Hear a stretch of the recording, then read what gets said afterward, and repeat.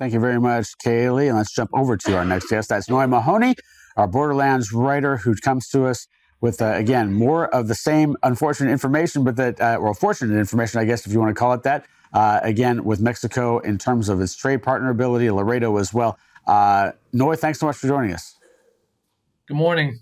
Good morning. So, we've heard a little bit more of the same in terms of the fact that obviously nearshoring is going to be boosted in 2024, but also now, I guess C.H. Robinson, a very large broker, also telling us kind of what we've already known, that it's going to happen, but they're adding their wood to the fire there as well.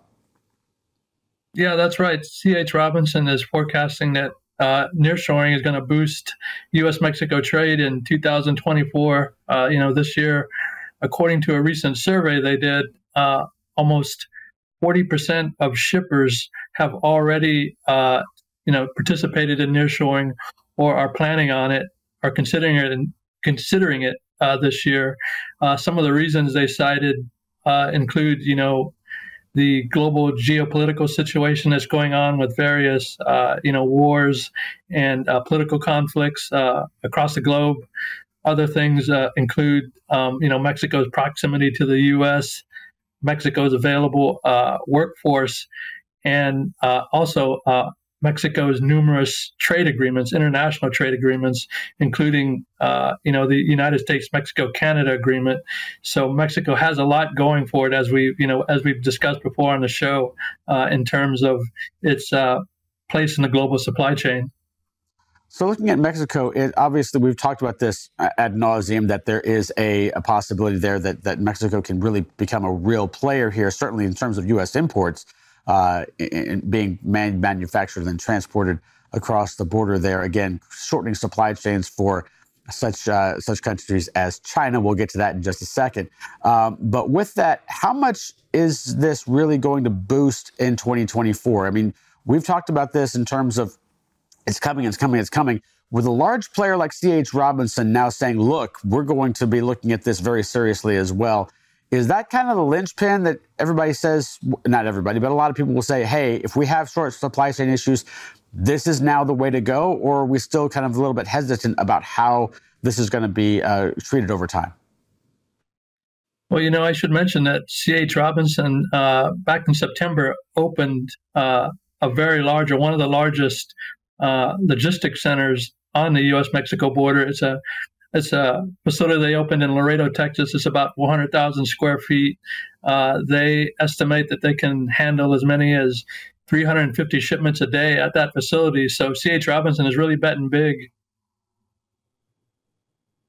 I think we may have lost you there, Noy, unfortunately. Mexico, becoming a very serious player, of course, with nearshoring efforts as they attempt to procure lots of business. Okay. And it looks like we can't quite get Noy back, so let's go ahead and take a break. We'll try and continue our conversation with him after this.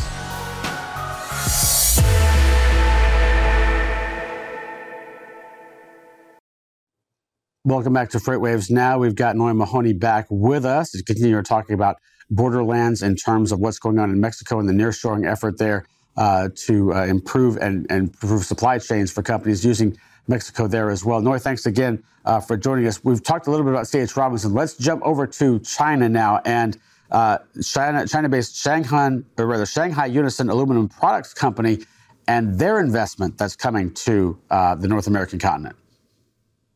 Yeah, that sort of ties into the question you asked before we got cut off. How much are we going to see in 2024? And this is sort of some of the stuff that C.H. Robinson alluded to. Companies such as Shanghai, Unison Aluminum, they're announced a major factory in Mexico, in the city of San Luis Potosi, which is central Mexico.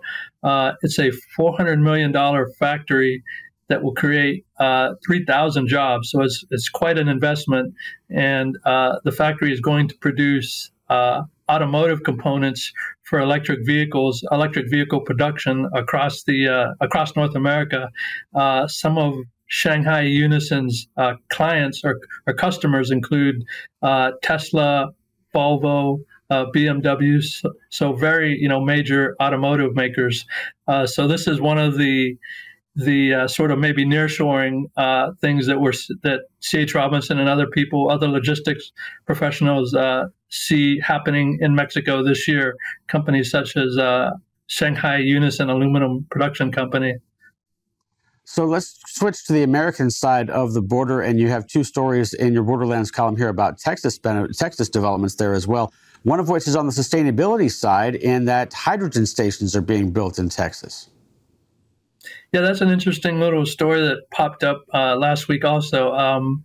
The Federal Highway Administration gave the state of Texas a $70 million grant to build 5 hydrogen fueling stations across the state in most of the major cities in Texas, Dallas, Fort Worth region, Houston, San Antonio, and Austin.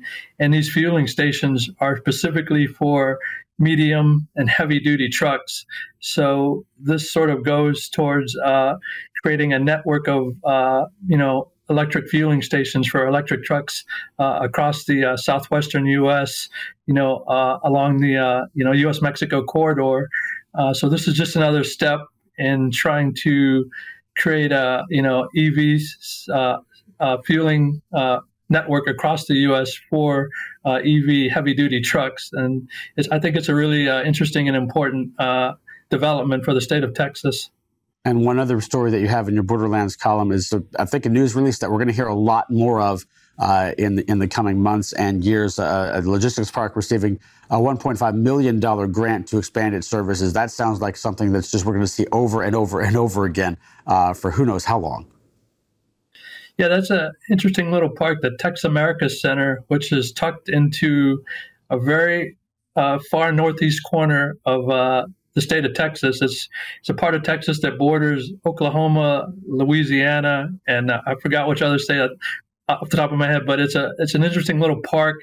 It's a rail park that's really sort of come on in recent years. And like you said, the $1.5 million grant is to expand its logistics services.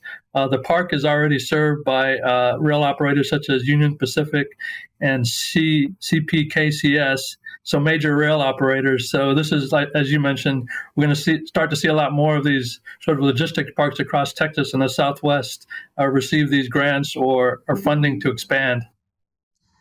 Definitely an interesting world in the Borderlands area, as always. Expansion and more money being thrown into the nearshoring effort there as well. Noy, thanks so much for joining us. Thank you so much. All right, we'll take a short break and come back with our next carrier update. Also, our community segment is on the way. Stay tuned.